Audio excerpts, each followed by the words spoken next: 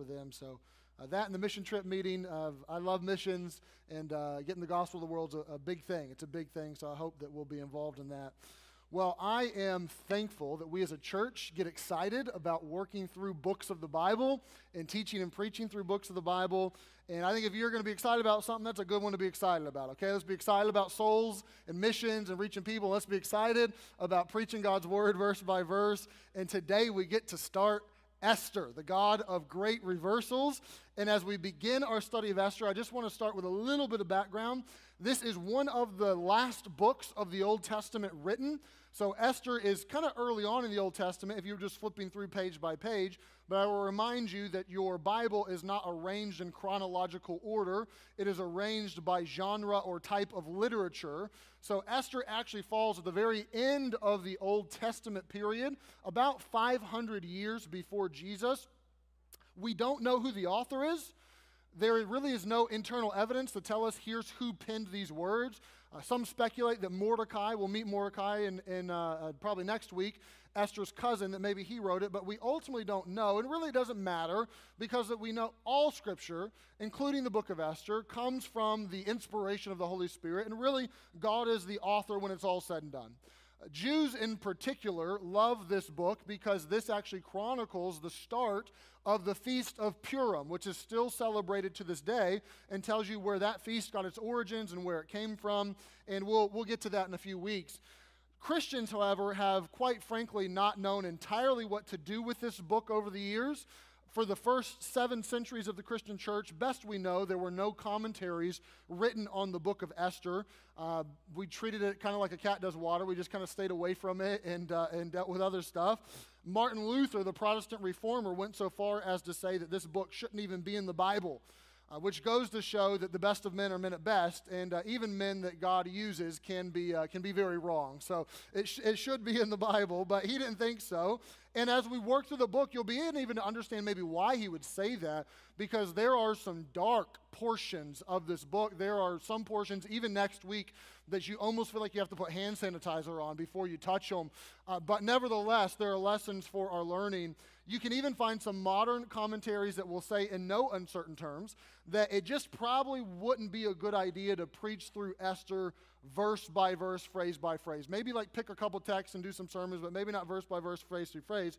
So what we're going to do is turn to Esther 1:1, and we're going to work through this verse by verse, phrase by phrase, okay? And we do this not because we want to, I'll stick it to the commentators. We do it because we believe what the Bible says about itself, that all of Scripture is given by inspiration of God, that all of Scripture is profitable. What Paul wrote in Romans 14, that all of these things that were written aforetime, they were written for our learning, so that we, through patience and comfort of the Scriptures, might have hope, right? Like, we understand that as we approach Esther and we crack it open, that this is for our learning, this is profitable, this is good for us, this is, in fact, the Word of God. I'll say one more thing as we set up the series. I chose the book of Esther for 2 reasons. Number one, I love the big theme here, that's the God of great reversals. And just many of you right now, after the year that we've had, physically, financially, mentally, emotionally, spiritually, could use a reversal. And you're just not at a good spot in those areas.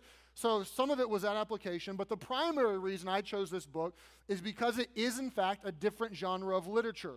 So in the last 4 or so years, I have preached through, I don't know the exact number, maybe 6 or 7 different books of the Bible, but we have yet to cover an Old Testament narrative which does preach differently, and it is a different approach, and you learn differently from a story, more or less. So a story in the Old Testament is different than an epistle in the New Testament, and both of those are different than a gospel. And so as we work through this, you'll find that even the way that I'm presenting it or we preach will be different week to week, but most weeks will look like this. Most weeks will be us reading and working through the story slowly, understanding it verse by verse, phrase by phrase, and then at the end, circling back around and making applications based off the text as a whole. We'll jump into the weeds, we'll go little by little by little, and then at the end, we'll zoom out and we'll get the applications that grab a hold of our heart and grab a hold of our life, okay? So that's what we're going to do today. That's what we'll do most weeks. So Esther 1, verse number 1, let's check it out together. It came to pass in the days of Ahasuerus. This is Ahasuerus, which reigned from India unto Ethiopia, over 107 and 20 provinces. So, as the curtain rises and the director begins to set the scene, this begins with the most powerful person on earth.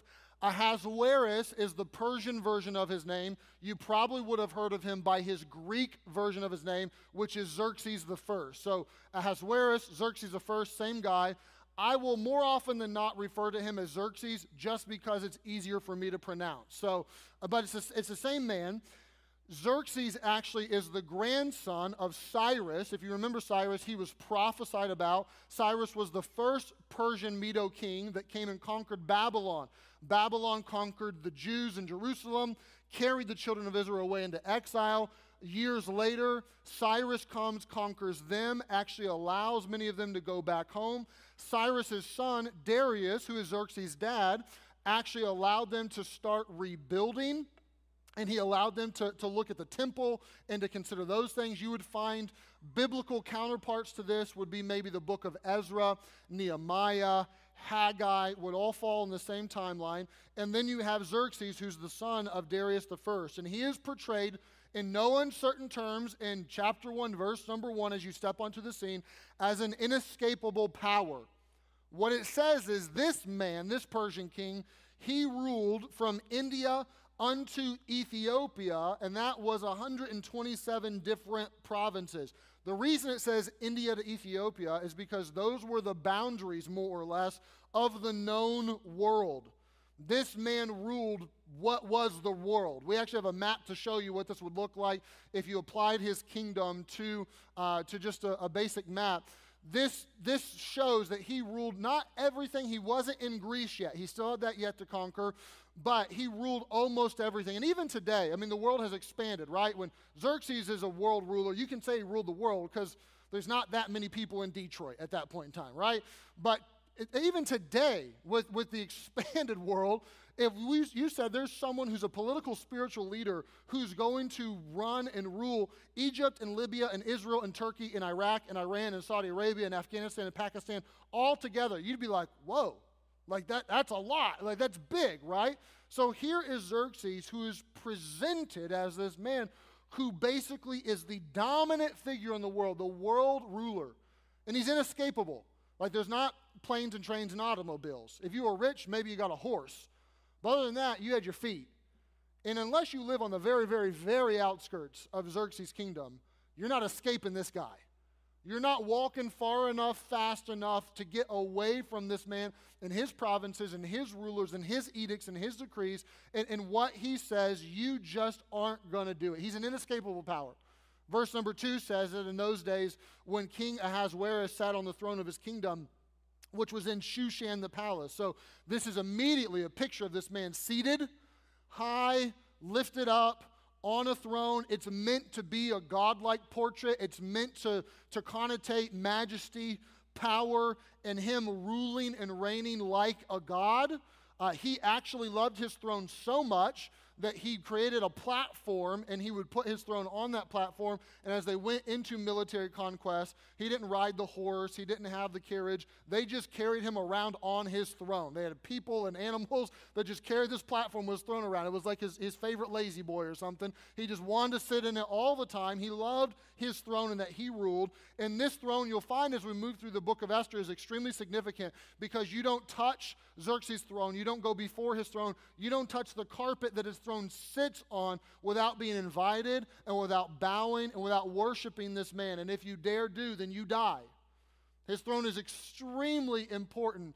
Those that were under his rule thought that the edicts that came from his throne were the edicts of a god. Xerxes thought of himself as a god, which was not uncommon for ancient rulers. The Babylonians did this. You can read about it in Daniel chapter number 4. The Persians did this. The Greeks did this. The Romans did this. It's very common even in Roman days, in Jesus' day, for Caesars to say that I'm Caesar and I'm August, I'm Augustus, I'm venerable, I'm reverent, worship me, for there to be Caesar worship. And Xerxes was the man who wasn't just the political leader, he was the religious leader. He was the one that people bowed down in obeisance to. And this is the man who has arrived. This is the man who, right at the beginning of the story, you're meant to put your eyes on and know clearly that there's no one in the world who has the power and the might and the authority that this man has. The nuclear codes are in his briefcase, as it were. He is the one who has it all. He gives the decrees. He is in charge. So the first actor that walks onto the stage lets you know you don't got to look any further for who's the most important person in this time in the earth. It is this man Xerxes. Archaeologists have discovered in Persepolis. Persepolis was the capital where the palace was. Then Shushan or Susa was kind of the alternate capital. So Persepolis was number one, Shushan was number two. The Persian rulers did this because they wanted good weather year round. So they actually had two different capitals and two different palaces. They had a summer home and a winter home to make sure they could get good weather. Which must be nice, right? Not like I have one palace and all this opulence and all this stuff. I got a backup palace in case my first one gets a flat tire, right? I can go there.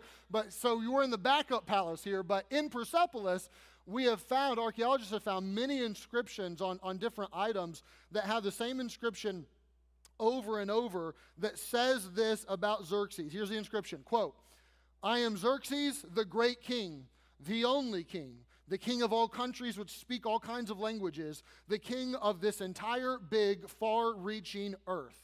All right, so Xerxes calls himself the king of kings who sits on a throne. Sound familiar? All right, this is this man's how he's being portrayed. Verse number 3, in the 3rd year of his reign, he made a feast unto all of his provinces and his servants, the powers of Persia and Media, the nobles, the princes of the provinces being before him. So this man is not just portrayed as being this inescapable ruler, but now he's being described as this invincible ruler, because you're told that he gathers all these people, and the people that he gathers, you're meant to hear power, power, power. You're meant to hear the princes, the governors, the rulers of the provinces, the nobles. He just doesn't gather the peasants to come unto him and to feast and to ultimately worship him. He gathers the most powerful people in the world. Xerxes even titled himself the leader of heroes. I'm not just the leader of men. I'm not just the leader of leaders. I am the leader of heroes. That's who he was in his own mind. Commentators say that when you invite all of these people, the rulers of these 127 provinces, and we know historically that his first 2 years were spent setting up the kingdom and getting everything running. So it makes sense that this is in year 3, that when he invites all these people, this could be upwards of 10 to 15,000 people. This isn't a small entourage. He's inviting all the powers that be in the known world, 10 to 15,000 people, and it says that he's going to have a feast for them, okay? So if you're in hospitality, you're in planning, you cater weddings, maybe you Grand Estate wedding venue, or maybe you've just planned your own wedding. You know what it's like to carry off an event for a day for, 10 people, 100 people, maybe 500 people. Can you imagine having a feast that you have to pull off for 10 to 15,000, and not just any people, the most powerful people in the world? Can you think about the lodging, the food, the transportation, the security, all that you would need to make this happen? And they're coming to a feast. How much does it cost them? Nada. It's all from the coffers of the great King Xerxes. He is going to invite you to his feast. How long do you think this party lasted? Keep reading, verse number 4. This is crazy. When he showed the riches of his glorious kingdom and the honor of his excellent majesty, many days, even 180 days. All right, that's 180 days. This is a 6-month party. All right, we just had Easter, okay? Some of you, how many of you raised your hands? You hosted Easter at your house. You had the family over. You did dinner, whatever. How'd you feel about 10 o'clock Easter night? You were exhausted, weren't you? You were ready to take a nap for like a week because you had the people and the cooking and getting ready and Easter eggs or whatever it is. Try a 6-month party. 6 months, 10 to 15,000 people you're going to host. This is crazy. This is meant to help you see that, like, this is the party to end all parties. Like, I've never heard of such a thing. I've never imagined such a thing. There used to be a show that was on TV called Cribs, where they would go and they would examine celebrities and rich people's houses, and they dedicated an hour to go, look at this opulence and the mansions that rich people have. This is Cribs for 6 months, okay? He can't do it in an hour. He needs 6 months to show you the glory of his majesty and his kingdom and his wealth and what he has. This is forever. And why does he do it? Does he do it because he just loves people? He just wants to be generous? Oh, you guys, you're such great rulers and great leaders. I just want to give you a feast and take care of you and pamper you. You know, you deserve some benefits. No, no, no, no. He does it, it says very clearly, to show the riches of his glorious kingdom and the honor of his excellent majesty. Those are worship words. His glory, his excellency, his majesty. Come to the palace, to the man who sits on the throne. I'm Xerxes, the king of all kings, the leader and the ruler of heroes. Come and see my majesty and glory and bow before me. I want to get the people from the nations of the earth, from all these 127 provinces. I want to bring all the people from the nations before me to worship me on my throne. Once again, sound familiar at all? This is a God complex. This is this man wanting worship. Now, I do want to stop for just a moment and just recognize ourselves in this story, because if you're not careful, you're like, man, this guy is big and rich and powerful, and, that has nothing to do with me.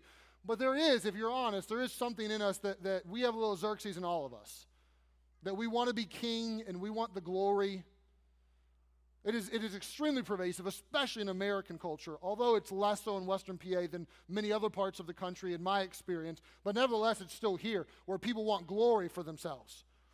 So I'll spend my money in such a way so that I get the car that people look at like, whoa, that's awesome. You didn't need rims that big, but man, they sure look good. You didn't need to jack it up that much, but it sure looks great. So when I drive around, everybody looks at me. Everybody thinks highly of me. Everybody wants to give me glory based on what I drive, or the house that I get, or how I expand my house, or what I buy, or the clothing that I wear, right? Why? I'll do this. I'll spend my money on this. I'll get all these trappings so that people will look and exalt, and they'll think more highly of me. Like, we do this stuff.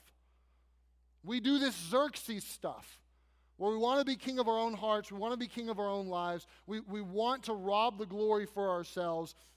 But ultimately, Christians believe that there is one who not just gets most of the glory, but there is one who gets all of the kingdom and the glory and the power forever, amen, right? We believe that there's one who gets all the glory and the one who has all the power and one who deserves all of the worship, and he rules and reigns, and his name is Jesus, right?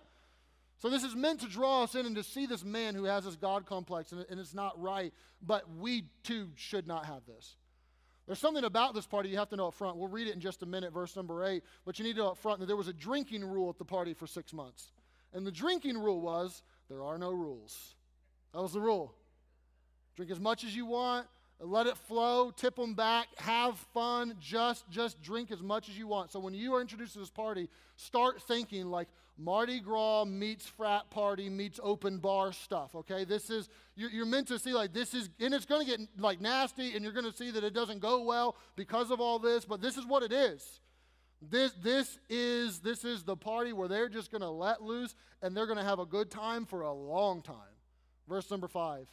When these days were expired, so the 180 days are over, the king made a feast unto all the people that were present in Shushan the palace, both unto the great and small, 7 days in the court of the garden of the king's palace. So 16 months, 15,000 people come, let's party it up, let's have a great time. Now, at the end, we're going to open it up for a week to the regular folk. Okay, so we've had janitors and cooks and servants and all these people making sure that it all happened in the hospitality business. So let's open up for a week and let's have great and small. You stick around, let's keep this bad boy going for a little while longer. Let's get all them roped in here and let's just have a bigger party. He says, I'm King Xerxes, so come see my palace, see me, be in honor of this. Come to the court of the garden of the king's palace. Don't just be the peasants down at the bottom of the hill. Come up, see it. I'll have a party for you. Verse 6. Then it begins to describe this palace. And it's meant to make your jaw drop, to make your eyes pop. There were white, green, blue hangings, or you could even say curtains, fastened with cords of fine linen and purple, 2 silver rings and pillars of marble. So we got all these curtains, and they're made of these fabrics, and it goes out of its way to say that they're fine, they're green, they're purple, they're blue, colors that are tough to come by, colors that were expensive. You remember Lydia in the New Testament, the seller of purple, very, very tough to make that, right? It's what you would wear to indicate you had money. Nowadays, we can make all the colors and we just dye it, whatever, it's easy. So we put tags on our stuff to make sure that people know it's expensive. But in this day, it was just the color. That's all you needed was the color to know that it was expensive, that it was money. And so this is what it is. It's money. It's the linen fastened with silver to these pillars of marble, right? Ceiling up, floor down. We should separate those somehow. Let's do pillars of marble. Let's put those in there. It says there were beds of gold and silver. Beds being, they laid on a bed of gold. That doesn't seem very comfortable. Could be bed where they slept, honestly. But also you could just think the resting place. Probably more appropriately, you would think couches. Right? If you think your leather couch is nice, try gold and silver. Not color, gold. Like gold and silver, right? And not a few of them. Right? Is a big palace or a small palace? A big palace, right? You can host 10, 15,000 people in this bad boy, right? You need a little bit of seating or a lot of seating? You need a lot of seating, right? Man, we only got gold couches for like 10,000. We got to go to a flea market and get some silver ones for another 5, right? Like this is nuts. You're meant to read this and say, holy smokes, that's incredible. It says upon pavement of red and blue and white and black marble. All right, your jaw should hit the floor. Like they made the floors of precious stones, right? Like Nemacolin has nothing on this place. This is incredible. Upon a pavement of red and blue and white and black marble. And then it says this, verse 7, they gave them drink in vessels of gold, and parenthetical, the vessels being diverse one from another. Okay, so this is getting nuts now. Let's bring them all in. We need to give them a party favor. You know, what should we give them? Like, it's a wedding, you get the bubbles, and you know, a sparkler, you wave it. It's your little party favor or something. Let's give them a party. I know. Let's give them some gold goblets. And let's not just run these off the press one after the other. Let's custom make each one of these bad boys, right? Let's give them some gold goblets. Let's drink from that. I mean, just imagine this. It says at the end of verse number 7, they gave them the drink in these vessels of gold, and it was royal wine in abundance according to the state of the king. So rivers of wine flowing from the king, right? So just pause and imagine 6-month party, the most powerful people in the world, open bar the whole time. I don't know if you've ever been to a party with an open bar. I haven't been to many weddings with an open bar, but I've been to a couple, okay? It doesn't take 6 months for things to get off the rocker. It takes about 60 minutes, right? If you've ever been to, if you're contemplating, some of you are engaged or whatever, don't do open bar at the wedding. It's not a good idea. The bride is crying, the groomsmen are fighting, the cousin is lost in the woods somewhere. Like it doesn't go well. It doesn't take very long for people to start acting like Neanderthals and grunting and hitting each other. Like it's not a good idea. This is that for 6 months, okay? Verse number 8 makes it very clear. The drinking was according to the law, none did compel. So we're talking about drinking the king's royal wine. Okay, this isn't Welch's. It's according to the law, none did compel. You say they didn't make them drink? That's weird. Well, keep reading. For so the king had appointed all the officers of his house that they should do according to every man's pleasure. So the reason it says this is because in those days, you took your cue from the king. When you went to a party, if he stood, you stood. If he sat, you sat. You didn't put the fork to the chicken until he put the fork to the chicken. You didn't drink unless he drank. You took your cues from the king. But this party is different. Guys, do what you want, okay? And King Xerxes is going to tip a few back. We're going to see that in a minute. But don't follow me, do follow me, don't matter. Just do what you want. The rule is no rules. The rule is whatever pleases you, whatever feels good to you, however you want to live this party up, you just go ahead and do your thing. No inhibitions, no restrictions, nothing holding you back. Just go for it, okay? So it's tough. It's tough to imagine the debauchery that would be this party, that would be what's happening in this moment. We're told in verse number 9 there was a separate party. That Vashti the queen made a feast for the women in the royal house which belonged to King Ahasuerus. So we will talk about these women in this house next week.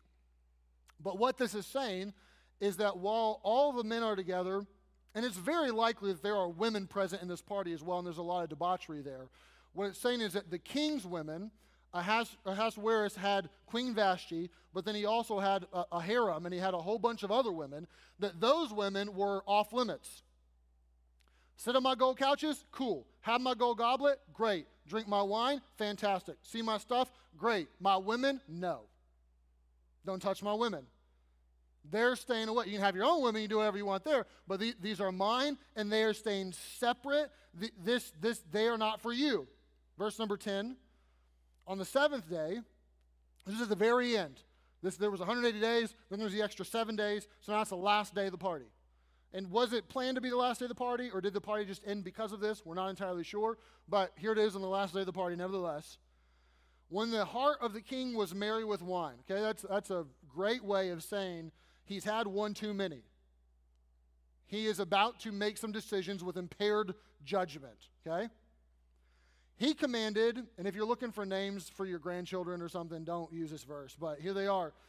Mehuman, Biztha, Harbona, Bigtha, Abagatha, Zethar, and Carcass, the 7 chamberlains that served in the presence of Ahasuerus the king. So the chamberlains are the eunuchs. Next week we'll look at how he mistreats women massively, but he also mistreats men, and you best not lose sight of that. These are the men that are the eunuchs, which means he has physically altered them so that they can't take advantage of his women. So women aren't for the guys, but these guys, I'll send them over there. I ain't got no worries. I took care of that. Spayed and neutered. Done. So he sends them, verse 11, to bring Vashti, the queen, before the king with the royal crown, to show the people and the princes her beauty, for she was fair to look upon. So more or less, I don't mean to be crass, but he basically is like, guys, go get my smoking hot wife, bring her over here, is what he says. And not just bring her over here, I want to show her off. So, bros, when you go get her, make sure she ain't wearing her Snuggie, okay? Royal crown, let's make sure that she looks pretty and she's dolled up, because the whole point of this is appearances. The whole point of this is not because he wanted to have a chit-chat. The point of this is because he wanted to showcase her beauty. There are some commentaries that speculate on what she wore, what she didn't wear. Was it just the crown? Was it other stuff? We don't know, but we do know that the goal was not to have her covered in a shower curtain. We know that much. We do know that this is nasty, okay? This is the king in a drunken state inviting other drunken men to ogle his wife. That's not good, okay? I don't know if you're looking for marriage tips, but I wouldn't recommend that one. This is messed up. I've shown you all my possessions over the last 6 months, and you've seen my wealth, and you've seen my splendor, and you've seen my majesty. Now let me show you one more thing. And I'm not overstating it. I'm actually watering it down if I say it this way. I know there are some that aren't adults in the room, so I'll try to make it simple, but it is what it is. The text says what it says. It is basically, let me just show you my sex object. And we'll see next week that Vashti is the queen, but this is all she is. Let me bring her over here. Verse number 12. But the queen Vashti refused to come at the king's commandment by his chamberlains. So this must have been an awkward moment, okay? For these 7 guys to come back empty-handed with no queen, no crown, and approach Xerxes, the leader of heroes, on his throne, you don't even approach him without an invite or he kills you. Like, to approach this man and say, we couldn't deliver what you asked for. She's not coming. Like, we tried. Like, can you imagine how much they're goading or trying to get her? Like, for our sakes, like, please, he's going to kill us. Like, please come. And she, no, I ain't coming. Now, we don't know if this was Vashti saying enough is enough. I'm not putting up with this man and his abuse. And this is meant to lead a feminist movement or something. Maybe she was drunk herself and she's like, I'm not coming. I mean, we don't know. We don't know how or why. We just know that she said, I'm not coming over there. So this moment starts to get crazy pretty fast. I would imagine if they had Twitter that, hashtag Vashti said no is trending right now, and people are like, this is the talk of the town. And you're going to see in a minute that in fact is the case. And it says the king's reaction to this is he was very wroth and his anger burned in him. So he's angry. All right, now let's just pause for a moment, okay? Here is a man with a big head, a temper, and a drinking problem, right? I got a big old ego, I got an anger, and I got a thirst for alcohol. Any one of those 3 on their own are wildly dangerous and can destroy you fast. Put those 3 together. This is a recipe for disaster. This is a recipe for this man to do and say some stuff that he probably is going to regret the next day or the week after. We'll find next week that for sure 3 years later, he regretted it. That here is a man who is going to put this combination together. And the point of Esther chapter number 1 is not to be a lecture on the dangers and perils of alcohol, but I do at least think it's worth noting that all those are dangerous, and alcohol, even on its own, is extremely dangerous. You put those things together, some of you guys and gals, it's not just guys, but both. You already have an ego, you already have a temper problem, you want to throw some liquor on top of that, that's not good. That does not go well. He's going to end up wifeless because of this. Some of you have already lived through the pain of that, and you've ended up husbandless or wifeless, or you don't see the kids anymore because you've been there, you've done this. Not a good idea. Not a good idea. In my own personal family, on both sides, my side and my wife's side, go back 2 generations, and there's a lot of nasty that is associated with men who have an ego and have a temper and love alcohol on both of our sides. My wife's side is even a little bit worse than mine. Her grandmother was murdered by her husband, her step-grandfather, because he was a big man who had an anger problem, and he loved to drink, and he murdered her, and he committed suicide himself. So it's not a new thing that this happens. This can get bad. This can get rough real fast. So avoid it. Avoid it. But here's what the king does. Verse number 13, the king said to the wise men, which knew the times, for so was the king's manner toward all that knew the law and judgment. And the next unto him was, and once again, don't use these names, but Karshena. I like Sheena. There's a Sheena in here. I like Sheena, but Karshena. Shethar, Admatha, Tarshish. Ever heard of Tarshish, the city, right? It's like naming your kid Austin, like they named him Tarshish. Merez, Marcina, Memucan. I probably shouldn't say this, but if you're of my generation, I can't help it. When I read that word, I just think of Street Fighter and Arukin. I just say Mamukin. That's what I think of. But nevertheless, I digress. The 7 princes of Persia and Media.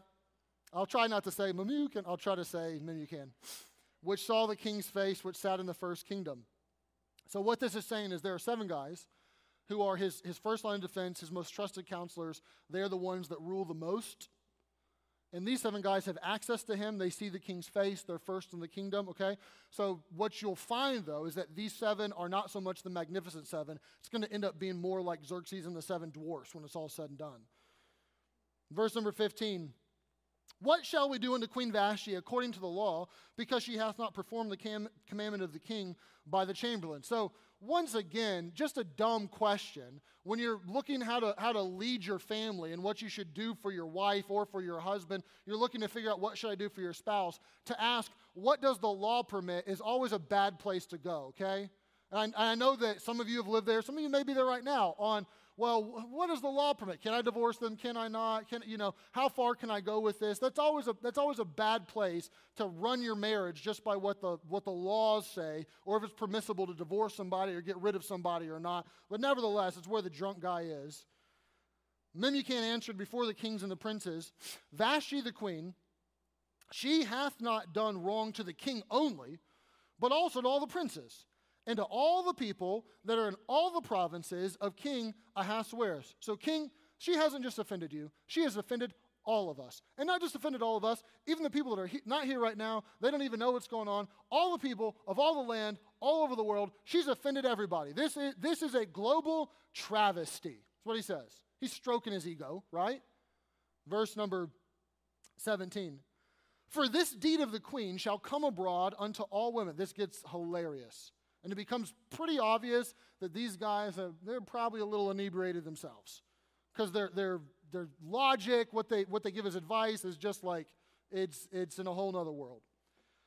But it's going to come abroad to all the women so that they shall despise their husbands in their eyes, when it shall be reported that King Ahasuerus commanded Vashti the queen to be brought in before him, but she came not. So king, we're fearful that everyone's going to find out about this. And here's what's going to happen when they do. Verse 18.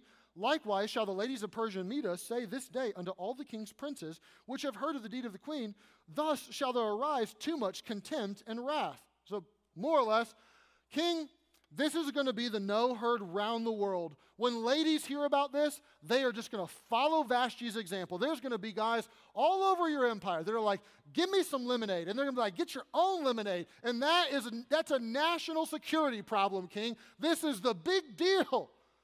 This has global ramifications that she came and told you no, because everybody's just going to take their cues from Vashti from now on. Like this is amazing. It's completely inflated. Verse 19.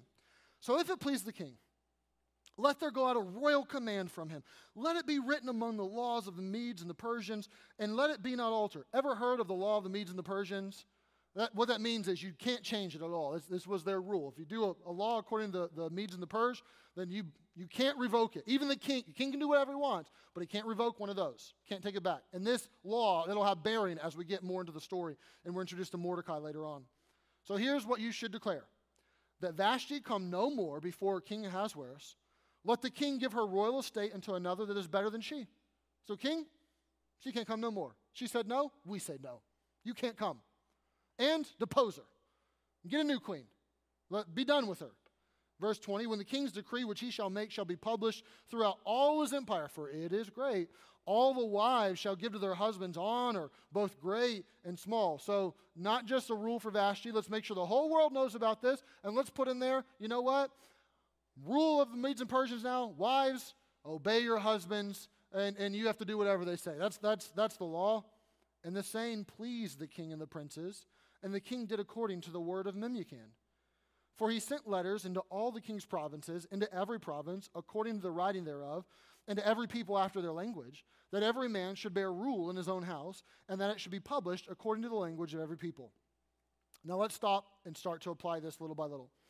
First of all, what you're introduced to here in the back half of this chapter is the first of the great reversals of Esther. The first 11 verses of Esther chapter 1, you're meant to be introduced to this man who is high, lifted up, powerful, on his throne, rules the world, is the top dog, has arrived, is the man. You're meant to have your jaw hit the floor. You're meant to just kind of gape and wonder. You're meant to see his power and majesty. But the last 11 verses of Esther chapter 1 are meant to make you laugh at this man. And you're meant to say this ego and this power and this authority that this man had, all of a sudden it starts to seem paper thin, because here is the guy, the inescapable ruler who rules 127 provinces from India to Ethiopia, but he can't even control his wife, right? Like, you're meant to stop and laugh at that and say, that's ironic. Here's the big dog who's trying to flex his muscles for everybody and show how great he is. He spends 187 days saying, come, let me impress you for over 6 months, and let me spend an enormous amount of the taxpayers' money to do this. For 187 days, let me impress you. And what the people are going to walk away from with the banquet is remembering that Vashti said no, right? All of this, let me impress you and let me inflate myself and my majesty and my excellence, all because his queen says no, after 6 months is going to come crashing down. And as this scene comes to a close and she refuses his command, you're meant just to chuckle and to say, like, what you're presented with this power and this big dog up front really it's not what it seemed. You're also meant to laugh at the command at least 3 levels, because Memucan is like, king, yo, if we don't do something, everybody's going to hear about this, and then they're going to start taking their cues from Vashti. So here's what we should do. We should tell them all about it. We should publish the decree and put it in all the lands and all the languages and make sure everybody hears about it, and then add on at the end, but you have to obey, right? Like, we're scared everyone will hear about it, so let's make sure everybody hears about it. That's dumb, right? That's illogical. You also have the punishment. Vashti said, no, I'm not coming. So king, let's punish her. Let's tell her she can't come, right? That's what they do. This is like me with one of my sons or one of my kids. They disobey. I'm like, hey, Cruz, you can't disobey dad. And there's a punishment for disobeying. The punishment is you can't obey anymore, right? You would say, you're an idiot. Like, that makes no sense at all. But this is what they come up with. This is the best they had to offer. And then you find that they think that they can legislate how a wife responds to her husband. And they try to make these relationships between spouses all of a law. Like somehow a piece of paper, a decree from a king is going to increase her respect, and somehow it's going to make her think more highly of him, which I will say, for whatever it's worth, the Christian people fall into this trap sometimes. That, well, the Bible has some things to say about marriage. It says that the husband's the leader, and it says that he should love, and here's what it says. And they think because it says it, that somehow that's just going to automatically make it happen in somebody's heart. Instead of saying, you know what, maybe I'll live a life as a man that's respectable. Maybe I'll start there. Maybe I'll do the right thing and not show my wife off so people can ogle her all the time. That's what you should take away is let me change my behavior. Let me be respectable. Let me be lovable. Let me do my part. Let me stop instead of, well, here's what it says, so you better do your, that's not how relationships work. If you sign a piece of paper for your marriage license, fine. But I hope you know that the marriage license is far more than a piece of paper and a law that America has made up. It's supposed to be a lot more than that. It's supposed to be a covenant relationship. It's supposed to be a relationship between people. But here they think that somehow they can legislate people's relationships between themselves. And so you're meant to come to the end of the chapter and say, you start with such power and majesty and wanting to see the world and all that the world has to offer. But by the end of the chapter, you're meant to laugh at it and say what the world has to offer is a joke. What they're presenting and how they act, and when push comes to shove, the actual thinking it does not make sense. I'd go so far as to apply this to our own day and age. We have in our own country a constitution and laws and new laws coming, and there are every once in a while, and even including right now, I don't know how many of you are following the Equality Act that is going through Congress. I hope that you will call your congressman or congresswoman and that you'll actually talk to them about this. But you have that going through Congress. I read an article yesterday that was the Equality Act is meant to protect religious freedoms, which is about the equivalent of Memucan saying, you know what? She didn't come, so let's make a law that she can't come anymore. It's dumb. And in relation to religious freedoms, it absolutely will obliterate religious freedoms and will set, I'm telling you right now, if that law passes, that our church and many others will be in the crosshairs of persecution and fines because we refuse to. If you're new and this is a surprise, sorry, but here it is, okay? If we are faced with a choice of hiring someone and we can't say, no, I will not hire you because you're transgender or because you're a homosexual, then we're just going to get fined. Now, the law is going to say that if it goes through Congress. I don't know if it will or not. I don't know. And God's bigger than all that. If it does, then I'll trust in His providence. But if it goes through, that law, we're just going to say it is what it is, but it's going to set us up to where we're going to be fined, or I don't know if jail will come or what will happen eventually. But what it's being portrayed as something that will help religious organizations, when at its core, it will fundamentally gut religious organizations for taking a stand on truths that the Word of God have taken a stand on for centuries now. It's just what it is. And so we even are meant to say, look, our government's no joke, and government powers are of God. I don't say this to say we should belittle the government, because the Bible says that the government powers are ordained of God, and you'll even find that the nasty that Xerxes does, God is going to use that nasty for His glory, and He's going to use it to save His people. So we trust in the providence of God through all this, but we even understand powerful governments or powerful rulers or people that hold sway and authority over our lives, that when push comes to shove and you really just stop and pause and think about it for a minute, there's a lot that's laughable. There's a lot that's nonsensical. There's a lot that we're not meant to be enamored with the empire of the world or the systems of the world. We're not meant to think that they are what they seem to be at first glance, but we're meant to peek behind the curtain and say, you know what? This isn't all it's cracked up to be, right? So here you're left, number one, you're supposed to be laughing at this powerful man and at his kingdom. But secondly, you're supposed to understand from this text that pursuing the things of the world never satisfies. This story makes it radically clear, that the things of the world are not big enough to satisfy us. Okay? You think I'm joking? He threw a 187-day party. Okay? Some of you lived party life before, probably never did a 187-day binger. 187 days. And when it's all said and done, he ain't even happy. Right?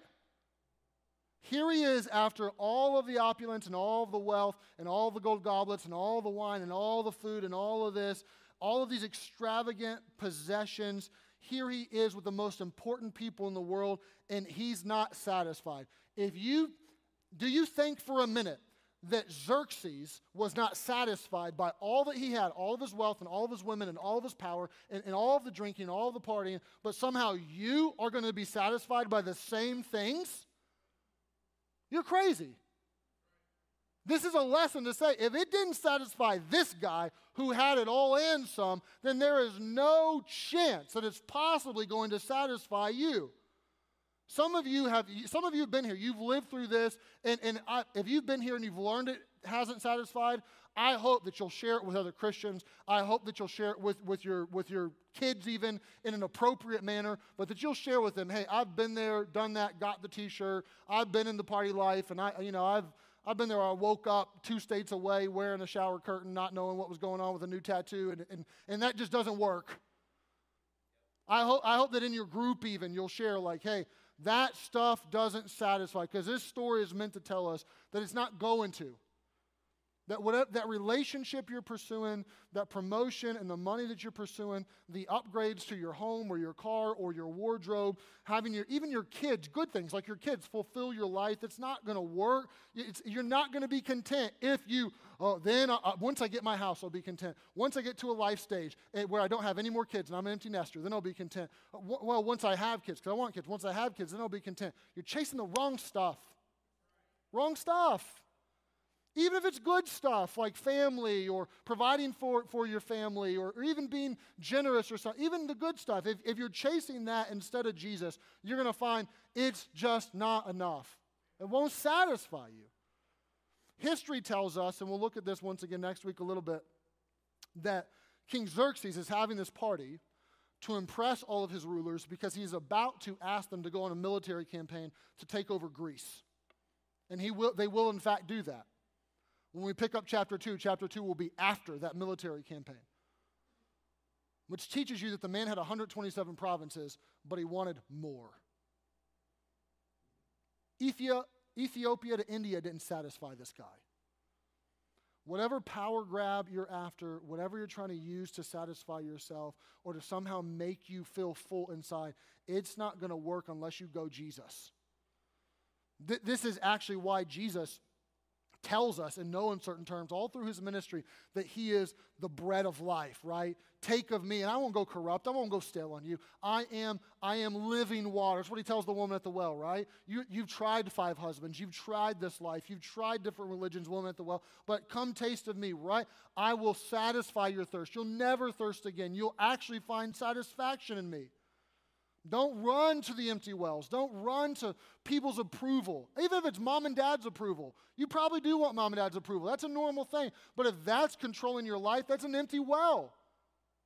If you're trying to pursue money, you tell me, did the new toy satisfy you? And if so, for how long? 5 seconds? 5 minutes? 5 days maybe? Not long. If you're trying to pursue the relationships or the power plays or the sex, it's not going to work. It's not going to work.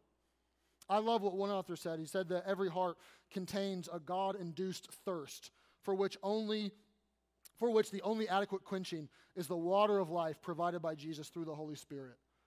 That's the truth. So if you're trying to chase stuff for satisfaction other than Jesus, let me just implore you, learn a lesson from this man. Don't. Stop. Thirdly and lastly, we certainly learn, and the hints of this are all through the text, that Jesus is just a better king. We see in this that here's Xerxes, this king with majesty. But the good news is there's another king. This isn't the only story in the Bible. This is part of the grand storyline of the Bible. And all of this leads to another king. All of this leads to the actual king of things. Xerxes said he was king of kings, but we know that title is reserved for one, and that's Jesus, right?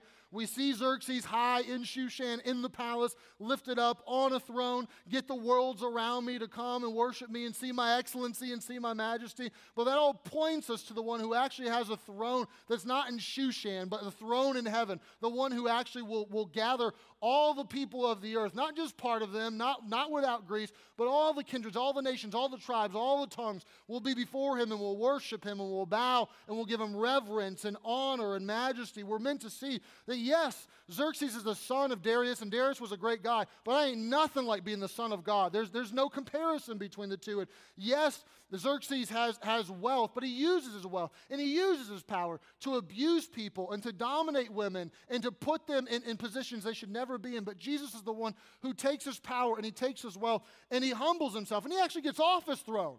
He comes and he serves and he says, let me use my position, let me use my power to help you and to give to you and to be a king that's worth worshiping. Jesus is the one who didn't just sit on a throne in the heaven and the earth, but he makes the heavens and the earth, right?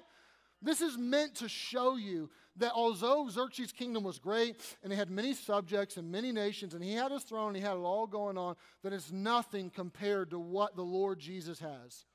He threw an enormous banquet. He did. He threw an enormous banquet. But if you think that compares to the marriage supper of the Lamb and the banquet that God has for us that's awaiting us, if there's anything in here that seems appetizing or tasty or good, let me tell you right now, it don't hold a candle to what's awaiting us one day. It will be fulfilled in Jesus Christ. This is meant to show us Jesus, and that Jesus is better. Because Xerxes is a man who said, I'm the King of Kings, come worship me, and then he died and he gave a report to the King of Kings, right? That's what happened. And now 2,000 years later, 2,500 years later, ain't nobody worshiping Xerxes. Nobody's doing it. But 2,000 years after Jesus, guess what billions are doing? We're worshiping Jesus, right? We sang this. I want to end with this. We sang this, and you didn't realize that the song service was setting all this up today. And I didn't either until I came to church and I realized it. But what did we sing this morning? Our second song was, His Name is Wonderful, right? His name is wonderful. His name is wonderful. He is the mighty king, master of everything. Xerxes the Lord. Nobody said that. Nobody's saying that. Everybody said, Jesus my Lord, right?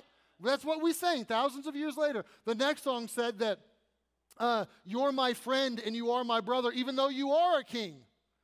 He is the mighty king, the master of everything, but you're also my friend and you're my brother. Yes, you're my king, but you're my friend and you're my brother, and I want you more than gold or silver because only you can satisfy, right? We sang Esther 1 today. I don't know if you realized it, and I don't know if your heart was in tune with it when you sang it today, but what we said is Jesus is the better king, and the better king who's also my brother, and he satisfies me like nothing else can.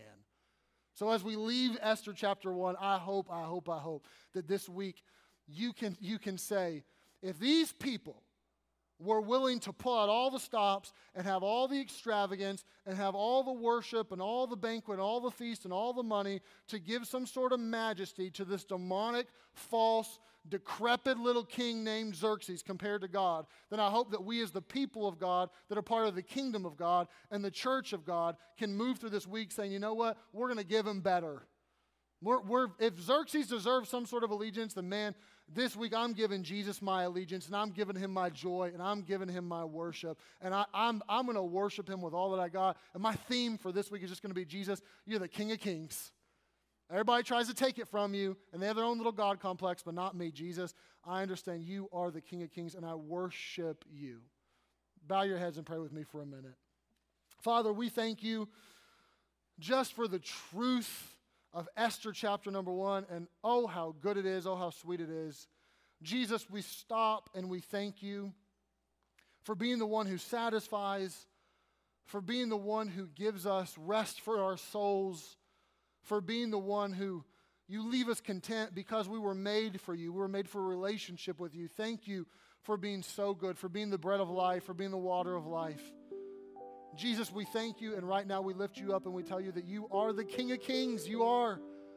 That we do give you our worship. We do give you our allegiance more than we give it to our country or our families or to ourselves even. We give it to you, and we tell you that you're on your throne, that you made it all, that you're the powerful one. And Jesus, we wait and we anticipate what you prepared for us. We know that the New Jerusalem is going to make Shushan look like a joke. We know that the feast you prepared for us is going to make this look like a pauper's dinner. Jesus, we just tell you we have the hope in us that we're eagerly awaiting this, and that we praise your name for being so good. You're the King of Kings. You are the mighty King, master of everything. Thank you for being our Lord, our God, our King, but also our brother and our friend. Thank you for getting off of your throne. Thank you for coming for us. Thank you for serving us, for not using your power and authority and wealth to beat us up and to control us, but Lord, to serve us. We're not worthy of it, but we praise your name for it. We love you, Jesus, and pray this in your name. I want you to spend just a minute with your heads bowed and eyes closed, just in a spirit of prayer this morning. And I want you to stop if you're a Christian. And first of all, praise Jesus. Praise him for being your King. I hope that as we work through this, that your heart is just bubbling up. I hope that there's something in you that just wants to give him majesty and glory and honor and wants to worship him today, this week. I hope that you'll look at your life and say, am I trying to outsource my satisfaction to something other than Jesus? And if so, go back to him and stop, because it's a fool's errand. Would you just talk to him and do some business with him? But if you don't know Jesus, and by don't know Jesus, I'm not asking if you call yourself a Christian. I'm not asking if you go to church. I'm not asking if you've been baptized. What I mean by that is Jesus your Lord or not? Like, is he in control? Is he the one that you've surrendered to? Have you put your faith and trust in him, that he actually died for your sins to take away your sins and give you forgiveness? That he actually rose from the dead bodily, physically, in power? And if you have never put your faith and trust in Jesus, and you've been trying to have your heart satisfied by all the things of the world, let today be your day. Turn to him. The Bible says the way that you do that is that you confess with your mouth that Jesus is Lord, you believe in your heart that God hath raised him from the dead, and you call upon his name and he'll save you. Meaning you just say, Jesus, you're in charge, you're Lord. That's my decision today. And Jesus, not only that, I do believe that you died and rose for me. And Jesus, I call upon your name. I'm praying to you right now. I'm calling to you and I'm saying, please save me. And you can do that right now.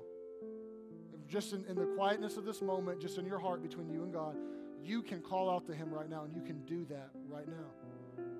If you never have, I want to lead you in a prayer. I'd invite you to do this right here, right now, to call out to Jesus and say something like this: Jesus, today you're in charge. And not just today, for the rest of my life. I'm putting you on the throne of my heart, and I'm saying you're King of Kings, you're the Lord, you're in charge. And Jesus, I believe that you actually paid for my sins and died on the cross for me. I believe that you rose from the dead, and Jesus, I'm asking you to save me. Please come into my life and save me from my sins. I'm trusting in you, not in myself and not in other gods. I'm trusting in only you. Friend, if you will pray that, it doesn't have to be those exact words, but if you'll pray something like that and you'll ask him to come and to save you, he says and he promises, the King of Kings says he'll come and he'll save you. He absolutely will. Lord, one more time, we come to you with thanksgiving, just telling you that you're good, that you're awesome, that you have the excellency and the majesty, and we just want to recognize it and worship you with all that we have. Jesus, it's in your name that we pray and we praise. We're going to do a couple things this morning to end. We're going to have a little bit of overtime. We're going to sing this song. After this, I'm going to slip back to baptize. We're going to end with a baptism. But we have a missionary here from Medical Missions, David Stamp. He's going to come and actually tell a little bit about what he does for maybe 2 minutes, 3 minutes. And many of you know Bradley Edmondson and Medical Missions, and we've partnered with them, and we help them a lot. But he's one of the team members, so I wanted him to share his particular what he's doing, and he'll be in the lobby today if you want to see him. But we're going to end just with those three things. We're going to sing, we're going to hear him, and then we're going to baptize, and we're going to be done this morning. So Dom, you start, and you lead us. I have decided